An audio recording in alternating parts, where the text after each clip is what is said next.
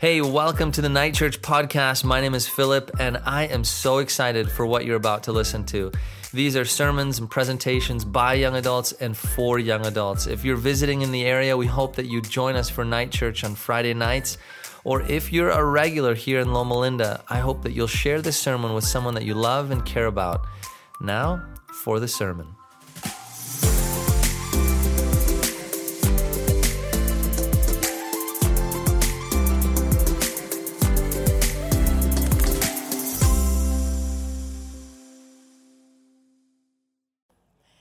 Hey everybody, if you have your Bibles, whatever you read your Bibles on, I want to invite you to stand to your feet with me. You've been sitting like I've been sitting. And I want you to turn in the first half of the Bible, First Testament, Old Testament, depending on how you were raised. We're going to slide over to, if you're on your devices, to the book of Samuel. 1 Samuel chapter 16 is where we're going to land tonight. First Samuel chapter 16, and I'm going to read in your hearing two verses. I think they're going to be on the screen. And I'm reading from the New American Standard Bible, and it says, "So he sent and brought him in. Now he was ruddy, with beautiful eyes and a handsome appearance. And the Lord said, 'Arise, anoint him, for this is he.' Then Samuel took the horn of oil and anointed him in the midst of his brothers. And the Spirit of the Lord came mightily upon David from that day forward. And Samuel arose and went to Ramah." We're going to spend the next 25 minutes or so engaging in what I want to call navigating the in-between. Let us pray. God of the universe, we are so thankful that we have been led into your presence tonight. We're so thankful that we were reminded that you are worthy of our praise, that it is only because of you that we move and breathe and have our being. And God, we are weary in our souls. We have labored for these past 6 days, and we are so thankful that you have given us this seventh one to rest in. And so, God, we just thank you for meeting us here, and we ask that you would give us a word. And God, may this word find soil, and may this soil produce fruit. And we just want our lives, Lord God, to be changed by you. In Jesus' name I pray. Amen. Please be seated. One of my favorite hymns is the third verse goes something like this. It's "Come Thou Fount." Do y'all know that? Can we sing it real quick? Come thou fount of every blessing, tune my heart to sing thy praise. Streams of mercy never ceasing, call for songs of loudest praise.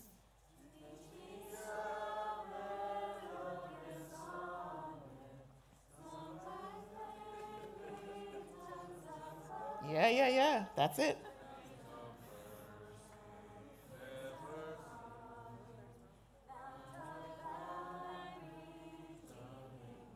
So pause. Do you see what just happened? In the hymnal, in the Adventist hymnal, hymn number 334, we sing something different. But if you Google it, you will find the original lyrics for this song. And so every time I sing it in public, I just get to that part, I stop singing because I want to hear who's in the room. That's how I know which version. I know who we are. And we'll go to verse 2. "Here I raise my Ebenezer, hither by thy help I've come, and I hope by thy good pleasure safely to arrive at home. Jesus sought me when a stranger, wandering from the fold of God. He to rescue me from danger interposed his precious blood." My favorite verse, because this is my story. "Oh, to grace, how great a debtor daily I'm constrained to be. Let thy goodness like a fetter bind my wandering Why? Because prone to wander, Lord, I feel it. Prone to leave the God I love. Here's my heart, oh, take and seal it for thy courts above. Here's my heart, Lord, take and seal it for thy courts. One more time, here's my heart. Here's my heart, Lord, take and seal it for thy courts above.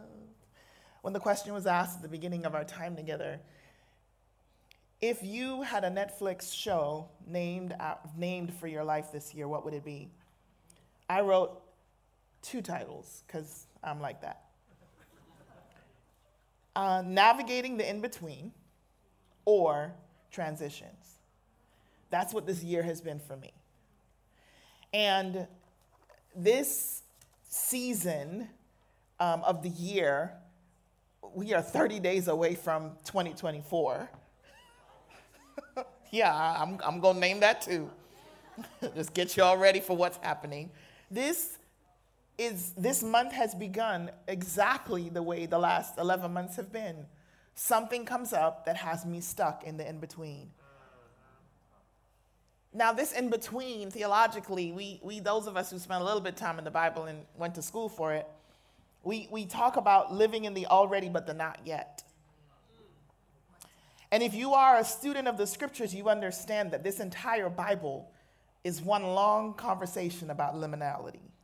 That's the fancy way of talking about the in-between.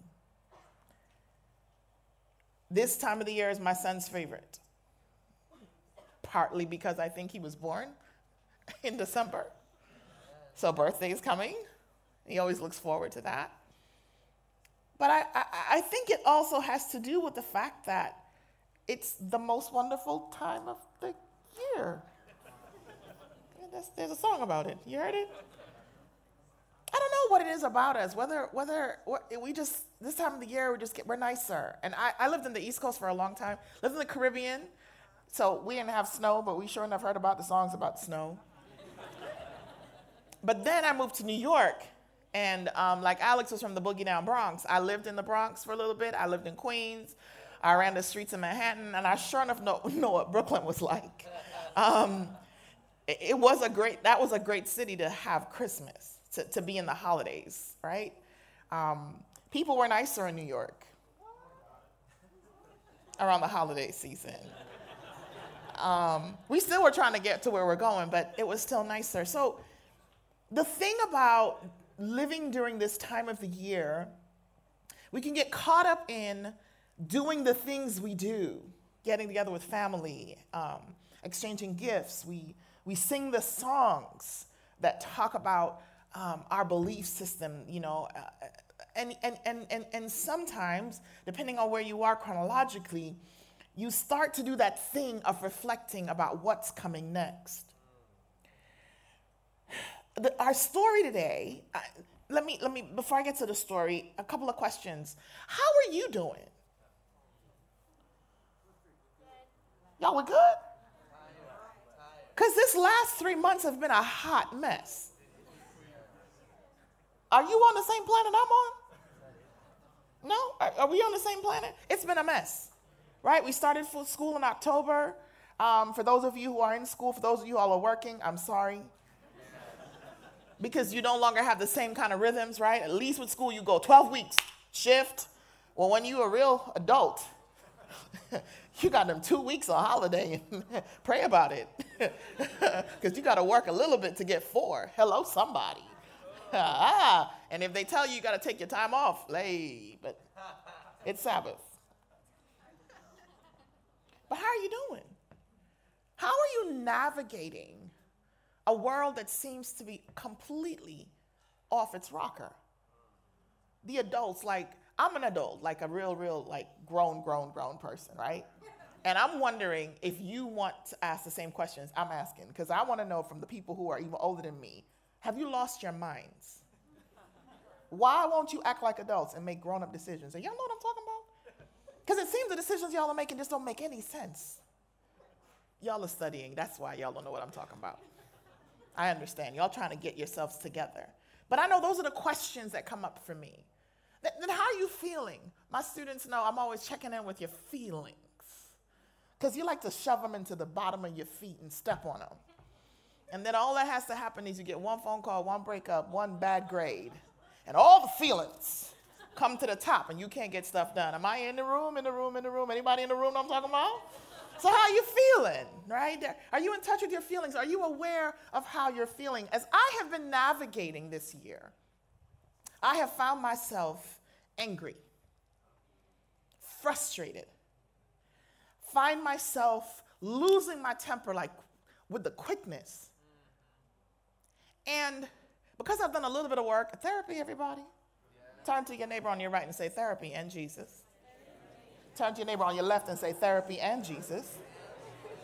Hey, highly recommended. When I spent some time checking in with myself, because I'm paying attention to my feelings, I'm like, why do I want to fight somebody? Why do I want to throw hands? Why do I want to go pop off them? Yeah, I want to pop off. Why? And as I sat with myself, I started to realize that a lot of my feelings had to do with grief. And so many times as we're navigating life, when we're not willing to name how we're feeling, we have complex grief we're trying to process and think through. We have unprocessed grief that we have not dealt with, stuff from our childhood, stuff from undergrad, stuff on the job, stuff with your family. But we're showing up, and we do it real well at church. Happy Sabbath. Had a drag-down fight before you left the house. Happy Sabbath. Worship team. All the way in. But inside, because you stuffed all your feelings in the ground.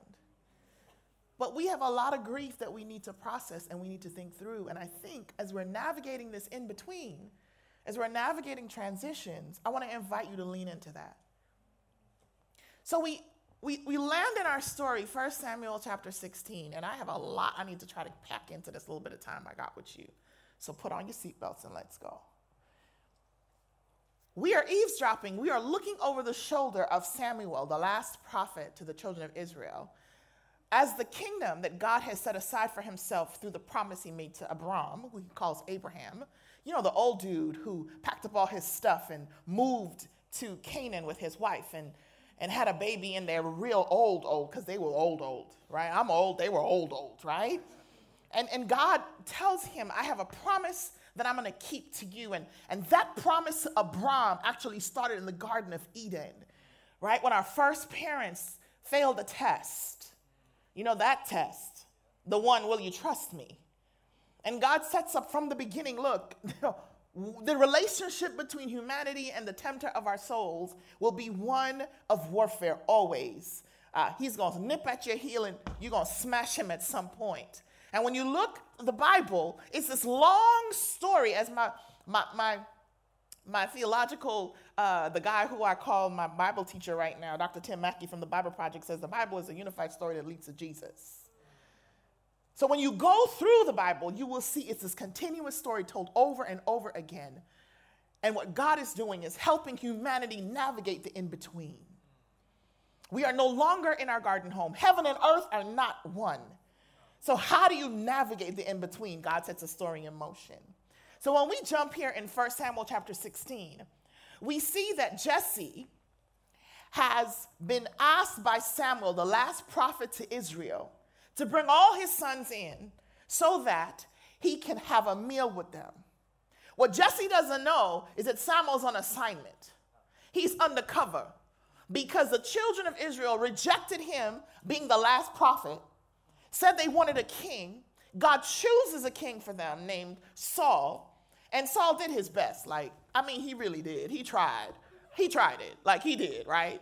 And what had happened was he took things into his own hands, and God said, my dude, that's not how it works. When I asked you to do something, do what I said. But he's from a long line of folk who failed the test. Are you with me? Like, this is humanity's problems. We keep failing the test, and God keeps coming back and says, I got you, and I have a plan.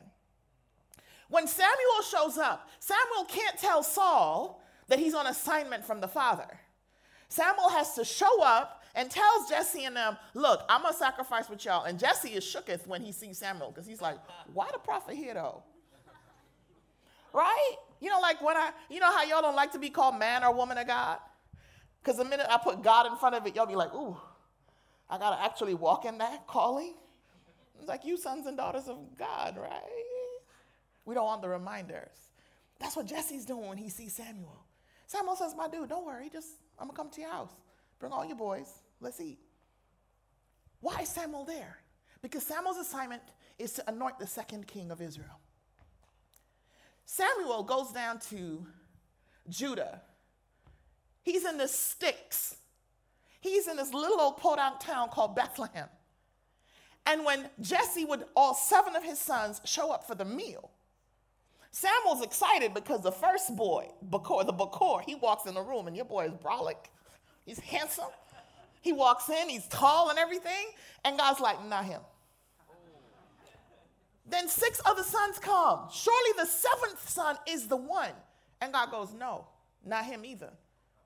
And so Samuel says to Jesse, my dude, I thought I asked you to bring all your sons.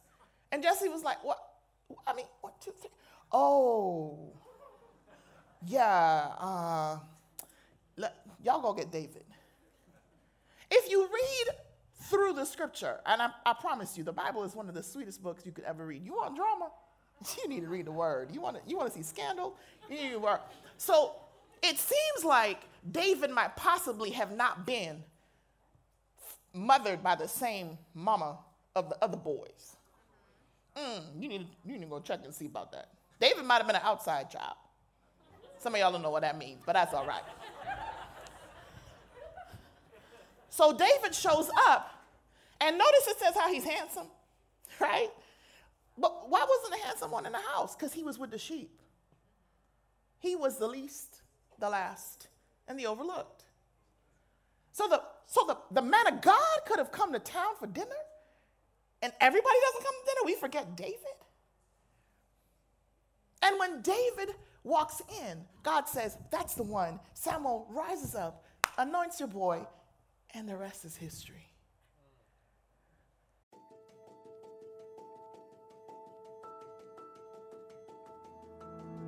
Hey, I hope you've really enjoyed the first part of this sermon. These sort of productions do require some financial giving, and so if you'd like to take part in reaching more young adults across North America and even the world, would you consider giving on praxisministry.org? And there you can sign up and select Praxis Young Adults to be part of our giving campaign. Hope you enjoy the rest of this sermon.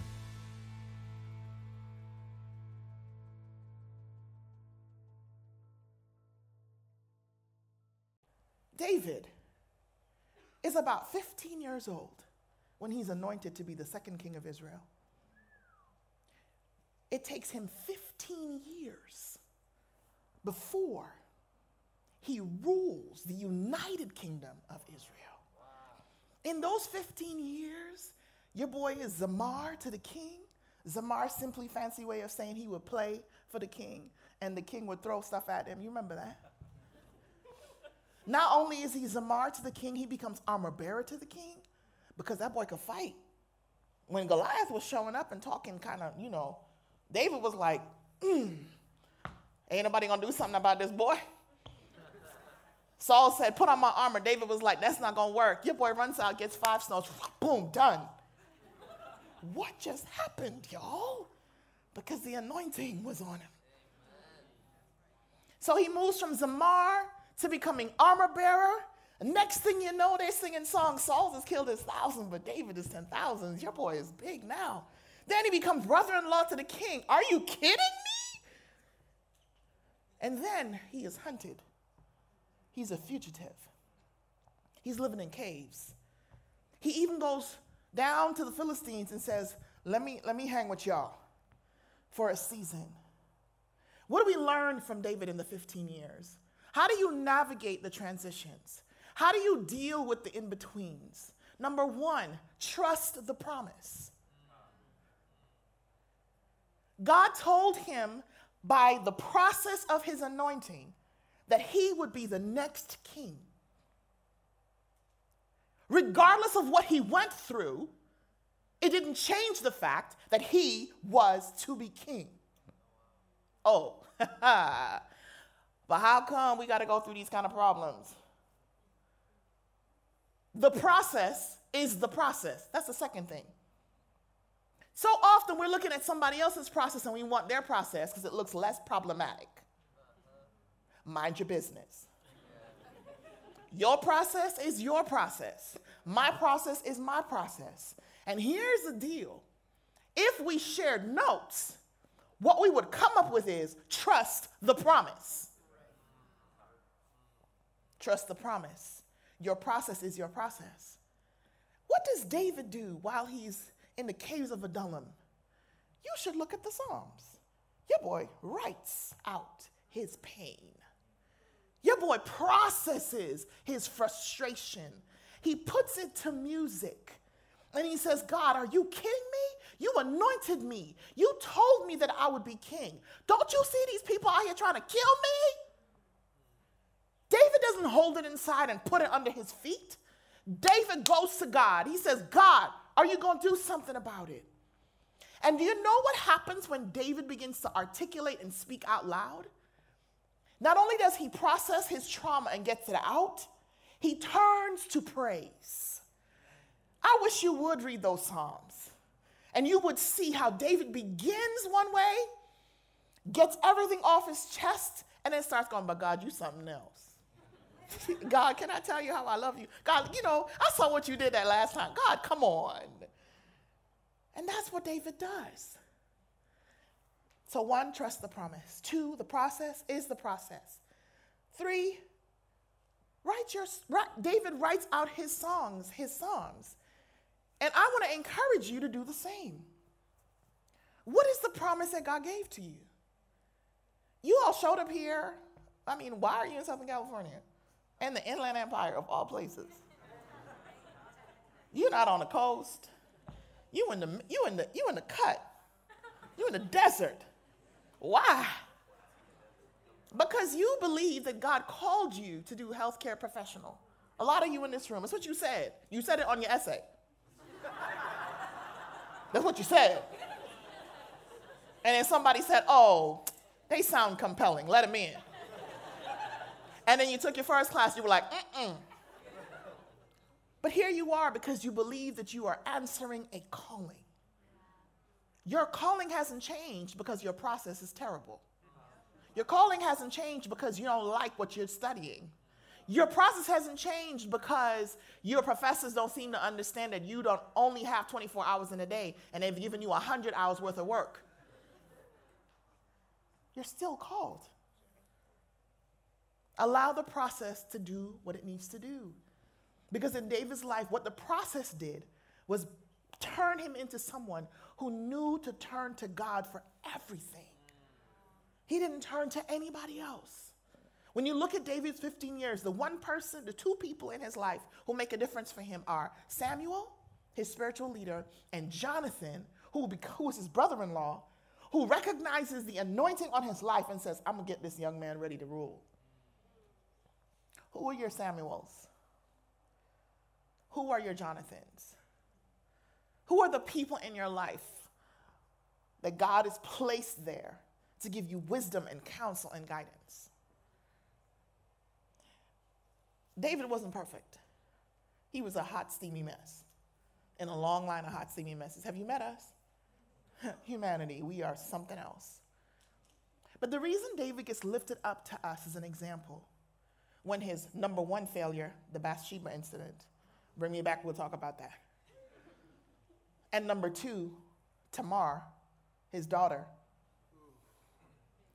The difference between the David of Bathsheba and the David of Tamar is found in Psalm 51. Because when the prophet confronts his behind, for all the stuff he did, the sexual assault, the murder, and the cover-up, he repents. When Tamar gets sexually assaulted, he is silent. So I'm not lifting up David as perfect. I'm lifting up David as a type. I'm lifting up David as a person we can look at to understand how to navigate the in-between. Trust the promise. Your process is your process. Trust the God of the promise. Identify the people who will help you navigate this season. Because when you read Matthew chapter 1, the Bible says that in the fullness of time, God sent his son. And you know who is in the family tree of Jesus? David. And when you look at Jesus' life, as he is navigating the in-between, he's born to this young woman who is betrothed to somebody else. I mean, you know that whole conversation. Have y'all thought about it? So what happened was, I'm pregnant. What? By who? The Spirit. What? And the Lord had to come talk to her, right? She's a young woman. And when they have this baby, as they're preparing to have this baby, we know that the young man, they have to go to get counted. And then as a result of Jesus' birth, the wise men come, and there's a genocide that's performed on all boys up to a certain age. So Jesus has to flee with his family down to Egypt. Come on, y'all. Y'all know your Bibles? And then when they come out of Egypt, they go to this backwoods town called Nazareth. To the point where people are like, can anything good come out of Nazareth, though? A Messiah? For real? Nazareth? Like, have you been to Nazareth? But when you look at the life of Jesus, how does he navigate the time between his birth to his public anointing by the Spirit? I'm glad you asked. He went to temple. He read David's Psalms. When you look in Luke, his crucifixion, when he's on the cross, my God, that's Psalm 22. Wow. Jesus knew the Psalms of David. When he would go to temple, he would read the word. And while the scriptures do not tell us that Jesus had any mentors spiritually, it does tell us that from his public anointing up to the transfiguration, his heavenly Father would show up and be like, you see my boy? That's my boy. That's my boy right there. Transition is part and parcel of our lives. We are living in the tension of the already but the not yet. And if you and I are serious about following grown-up Jesus, not baby Jesus. Like we sing about baby Jesus in December, but we follow grown-up Jesus. Are y'all with me?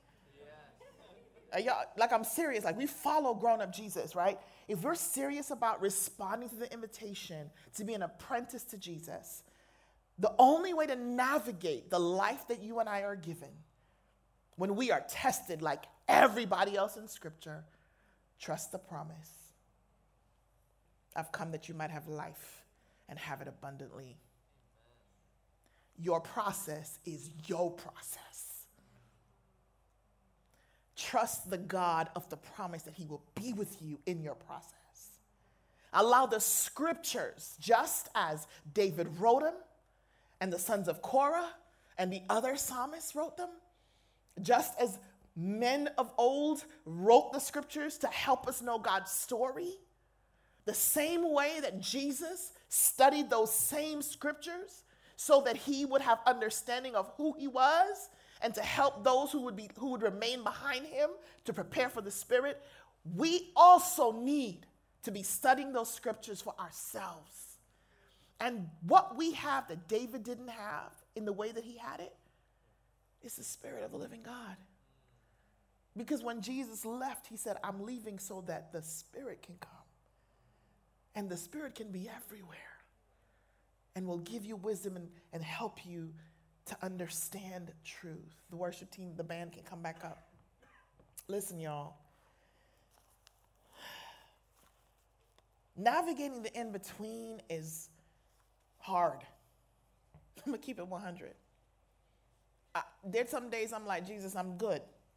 I do not want one more test. Thank you.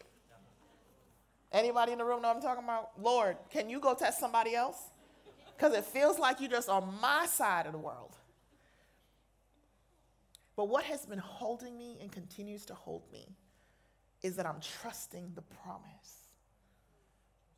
One of my promises is Philippians 1:6. I am confident in this, that he who has begun a good work in me is faithful to complete that work. I'm trusting in the promise that if I seek first, Matthew 6:33, the kingdom of God and his righteousness, there's nothing I can think of. There's nothing I could desire. There's nothing that I could hope for that he will not add to me. Another promise that I've held on to since childhood, remember God now while you're young, Ecclesiastes 12 verse 1. Remember thou, let me do the King James, thou thy creator, in the days of your youth, while the evil days come not, and the years nor draw nigh, when you will say, I have no pleasure in them. Listen, y'all, we got 30 days before the new year. I don't know what the soundtrack of your life has been. I don't know what the title of your Netflix show is. But I'm sitting in this in-between, and I am not letting Jesus go.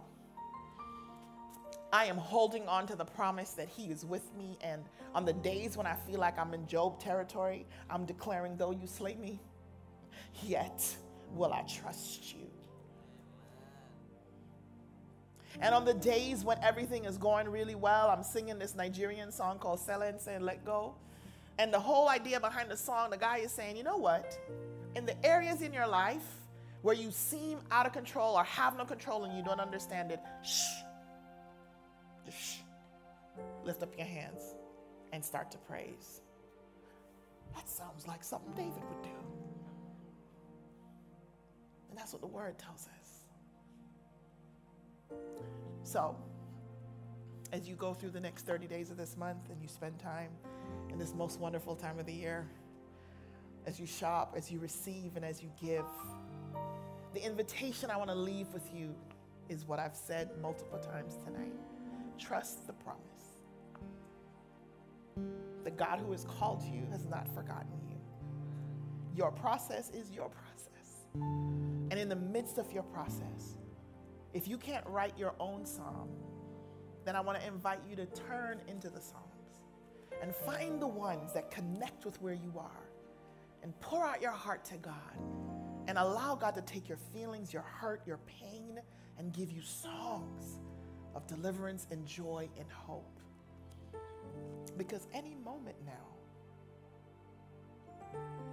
this Jesus that we sing about, he's going to show up.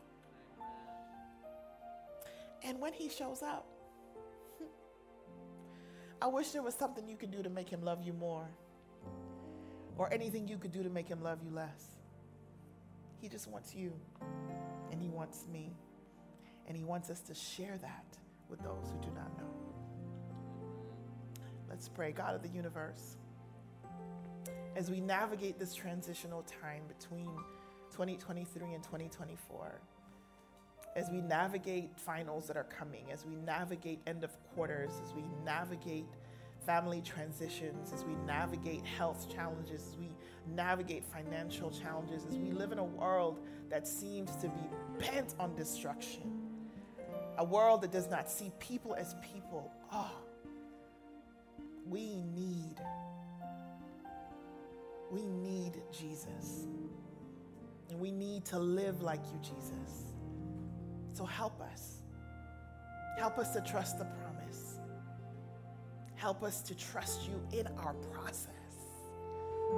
Give us songs and scripture that encourage us. And in that process, change our hearts so that we can continue to reflect your love and grace in the world. Thank you for hearing and answering this prayer in Christ's name. All of God's people said amen and amen.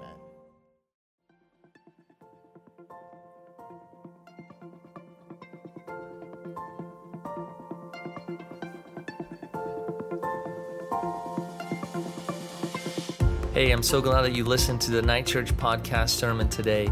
I know that God is going to do great things in your life. Whatever you felt and heard from the Lord through this sermon, I hope that you would share this with someone that you love and care about, and that you would consider even joining us one Friday evening. Blessings to you, and hope you get to listen to the next one coming up soon.